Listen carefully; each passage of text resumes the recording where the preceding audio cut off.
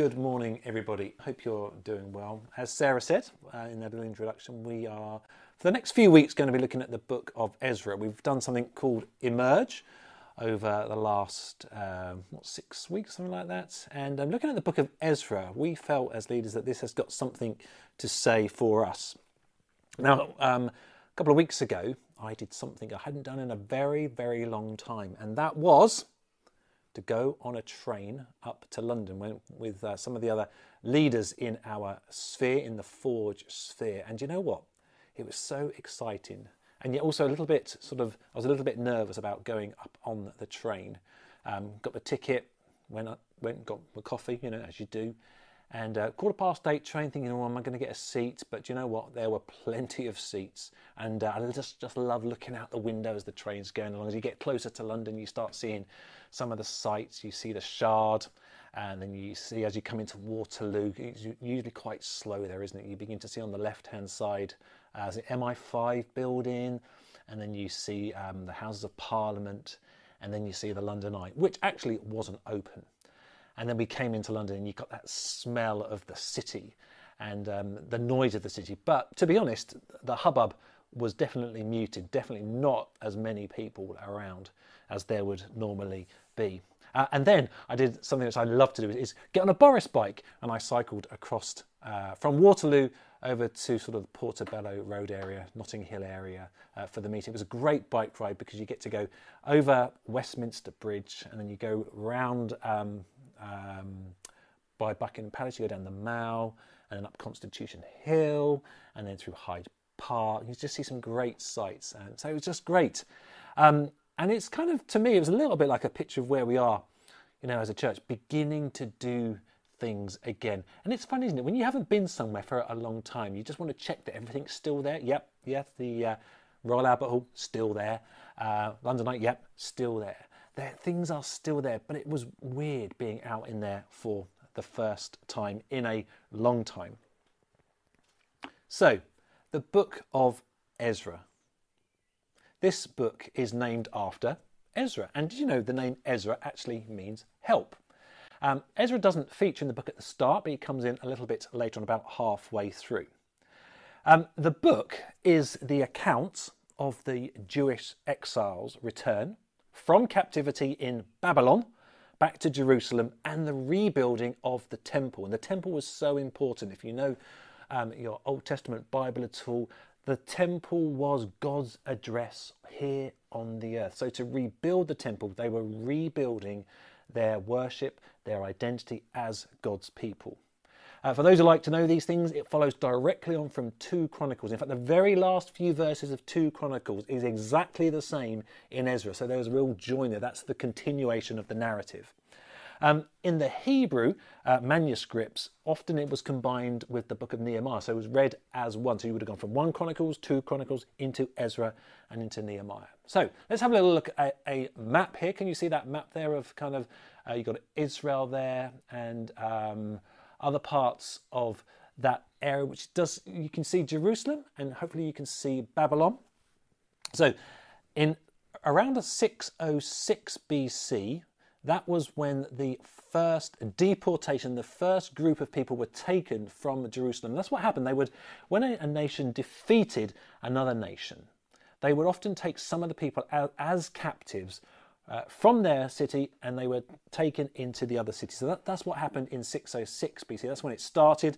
And then around about 586 BC, there was a second deportation of more people being taken over to Babylon. In the Bible, it says around about 586 BC, that was the fall of Jerusalem. So that's when they were wiped out completely. The city would have been left in ruins. Everything was burned. So in this period of time, we would have got the book of Daniel and the book of Esther. So important to read those in parallel as we then come into the story of Esther. In the story of Ezra, not Esther. A little bit confused there. Around about 536 BC was when the first group of people returned. Fascinating, if you read in Ezra, how God stirred the heart of a pagan king and wanted them to return. Now, for those of you who've got a keen eye for detail, you will see that it was 70 years from the first point of exile, 606 BC, through to 536 BC, because even though we're counting backwards there, that's 70 years. Why is that important? That is important because if you look in the book of Jeremiah, in chapter 29, verse 10, he prophesied this: when 70 years are completed for Babylon, I will come to you and fulfill my good promise to bring you back to this place. So it's really important to see that it happened, and more importantly, that God fulfilled his prophetic word. God did what he said he was going to do. That's important for us. Why? Because God does fulfill his promises. 70 years between the prophetic word and its fulfillment, but God did it. There might be some of you watching this morning that have got some prophetic words. Sarah's dusted off some prophetic words. Maybe they haven't all been fulfilled yet. But here's the thing: God will fulfill his prophetic word. It might not be in our timing, but it will certainly be in his timing. So the book of Ezra shows us the faithfulness of God. He kept his promise to restore his people to their land. So in this introduction, I'm just going to look at 3 areas. Just want to highlight 3 areas for us together this morning. The first one is return. Second one is rebuild. Third one is restore. So let's look at the first one, return. Well, if you're going to return back to somewhere, first of all, you have to be away. You have to go somewhere to be able to return. The Jewish exiles had been captured. They were living in Babylon, in this foreign country. They'd been there for 70 years, as we just saw. Life carried on. It was very different living in a foreign land. There would have been births and marriages and deaths. So what's the parallel for us? Well, the last year, we have been in a form of exile. Not that we've been in a foreign country. Our exile's been at home, hasn't it? We've been limited, literally, to the 4 walls of our house. Life has kind of carried on, but yes, it's been very different and very strange. We have seen some people give birth to lockdown babies. I'm not aware of people actually, well, no, I do know some people who got married during lockdown, and unfortunately we've also seen some deaths as well. So life for us has been a form of exile, but we're now just at the beginning of things beginning to change. For the Jews, this did mean a physical move. They came out of Babylon and returned to Jerusalem. They were relocated. For some of them, they must have been so excited to be going back to Jerusalem. For others, they would have been a little bit nervous, a little bit apprehensive. For some, it would have been brand new for them. They'd never been there. Maybe if they'd been born and grown up in Babylon, going to Jerusalem, going back home, well, that probably wasn't their home. And again, the parallels for us are quite similar, aren't they? You know, as a church, hopefully by the end of this month, we will be returning to this here building together for our Sunday morning gatherings. There's some people who can't wait to be back here worshipping. In fact, Sarah and I were just talking whilst we were sort of worshipping along with Chris, thinking, oh yeah, we'll be back in the building. We won't be able to, it won't be on a screen, it'll be here we are. And that's what was so lovely when we did the upper room, just to be in the same space together. When the Jews returned, they didn't all return at once. There was a kind of a staggered return. Firstly with Zerubbabel, and then Ezra came on a little bit later. And again, that's what we're going to be doing. We won't all be back in the room at the same time, will we? There'll be kind of a staggered return back to the building. I wonder how you are feeling about returning. Are you one of those people that just can't wait? Or are you a little bit more nervous, a little bit more anxious about it? Certainly Sunday night doing the upper room was an experiment for us. Would people come? Yes, they did. How was it? It was fine. Yes, we had to go along with all the kind of current guidance, and we did. But just being in the same space together, worshipping God together, was fantastic. So, return is the first sort of major thing that we'll be looking at in Ezra. The second thing is rebuilding. What did they rebuild? Well, first and foremost, they rebuilt the altar. They built the altar before they started on the temple. So what is an altar? In the Old Testament particularly, we do come across the word altar over 400 times. It was a structure. It was a place where people would bring offerings and sacrifices. It represents a place of consecration to God. They were often built to commemorate a significant encounter with God. They were places of worship. They signified an event between that person and the Lord.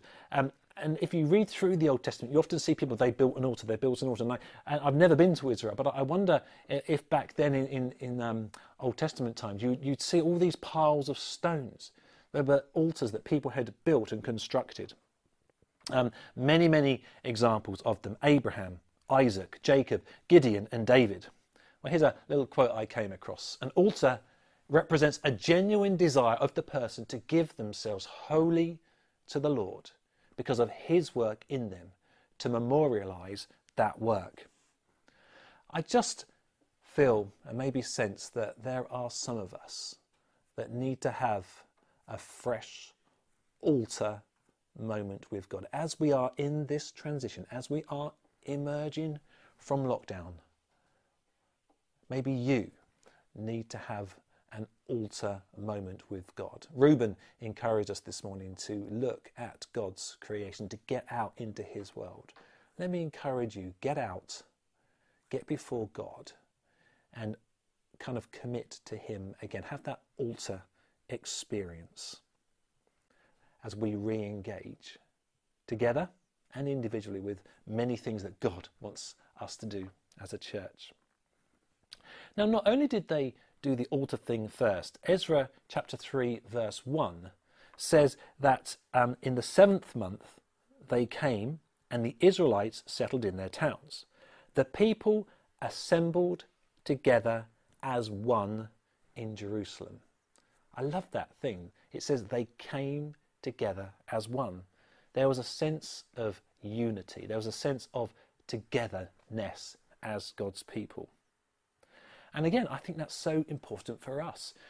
As we come back together, yes, in a safe way, we need a fresh sense of that unity, that togetherness, that we are a community of God's people. And yes, we are going to have to rebuild that. But let me encourage you, get your heart right before God. Remember, we are not in this alone. That's why we love the comments on a Sunday, because it means we are connecting with one another. So, altar, togetherness, unity under rebuilding. The third area, the final area I want to look at is restoring. So what were they restoring? They were setting about rebuilding the temple to restore God's ways. As I said before, the temple was a huge structure which not only did the Jews know it was an important place, but other nations around them knew that that was God's address. This was where Yahweh was kind of believed to be seated. Now we know, of course, he was bigger than that, but that was the focal point.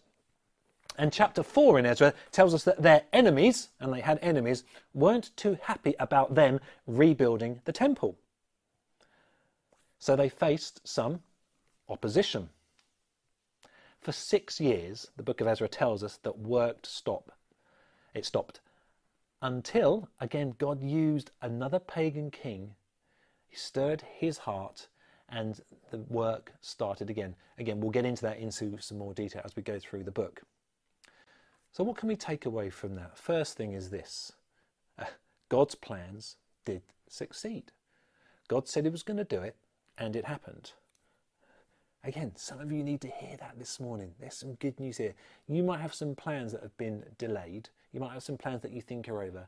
But if they are God's plans, they will succeed. I guess the other thing is that we are going to face opposition.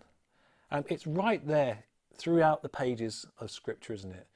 God's plans do succeed, but there's often opposition that comes against what God wants to do. You can see that throughout church history. It seems, in the biblical account, Satan is always opposed to God. But remember, the end of the Bible, Jesus wins. Now remember also that the battles that we face aren't against people, but the Bible tells us they are not against flesh and blood, but they're in the spiritual realm. So we have to fight them in the spiritual realms.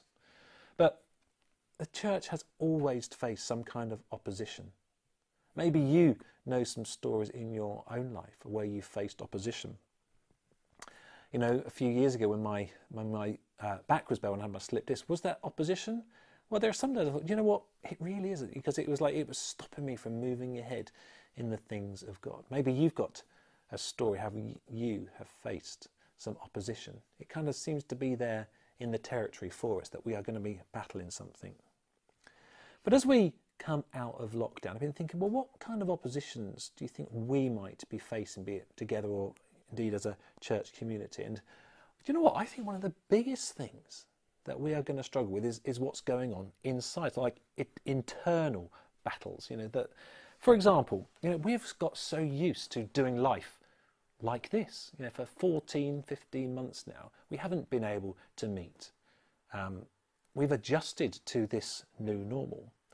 Just a few weeks ago, Marianne and I went down to see our daughter. For those who don't know, she's got a job at Butlins down in Minehead, and we needed to take some bits and bobs down to her. And so it was lovely to go and see her.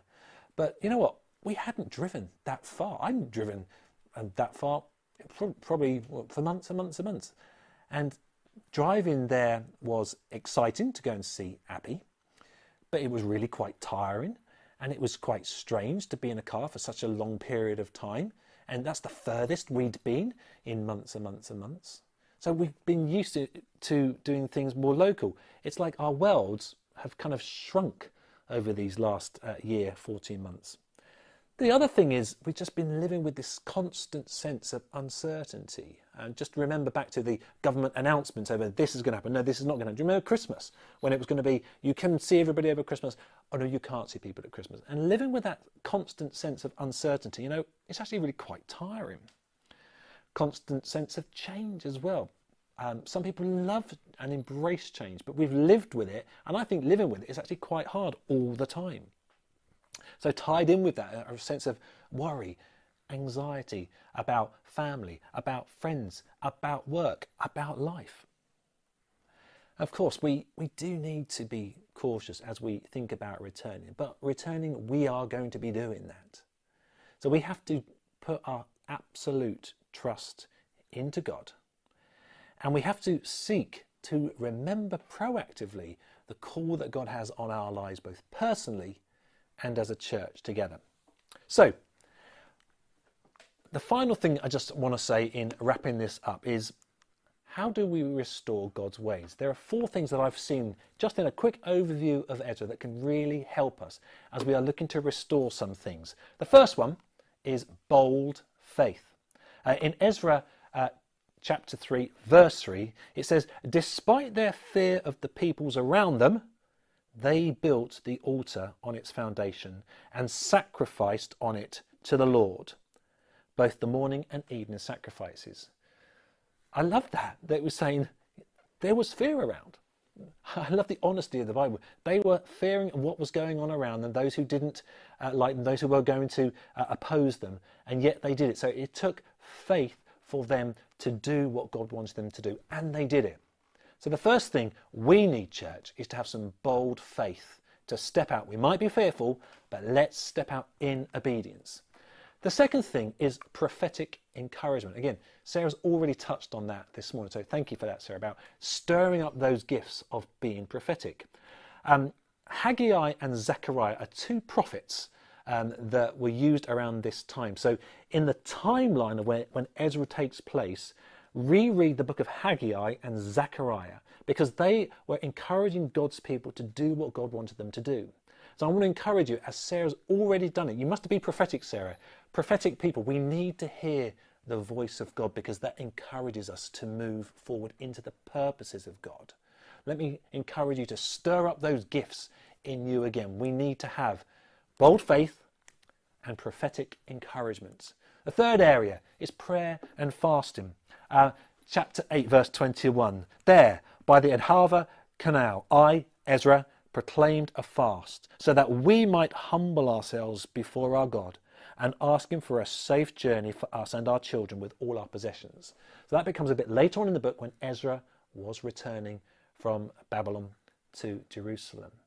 A sense of praying, calling on God and fasting. Maybe for some of you in this season, it's time to get before God, building those altars, praying and fasting for the will of God in your life. Maybe that's something you just haven't done over these last 12, 14 months. But that helps us to restore God's ways. Fasting is one of those strange things when we deny ourselves something, be it food or TV or internet. It sharpens our mind to focus on God. And when we focus on God, that's the times when we hear God. When we seek him, then we will find him. So that's the third area. Fourth and final area is confession and repentance. The last couple of chapters in Ezra, Ezra sees what's going on with God's people, and they had neglected some of God's ways. They'd been intermarrying. And Ezra, being such a great leader, calls on God on their behalf. He confesses their sins, and the people then confess their sins, and they repent. Maybe for some of us this morning, there's a sense of we just need to get right with God. Maybe you're watching this and you just feel that I'm not in the right place I want to be with God. Okay, that's fine. Acknowledge it. Confess the wrongdoings. Repent, which means turning around and get right with God. So there's 4 things which I think can help us in restoring God's ways. So I think the book of Ezra is going to be fantastic for us. I think there's lots of things that we can see in this book which really parallel on our journey where we are at. As we return, we rebuild and we restore what God wants for us together.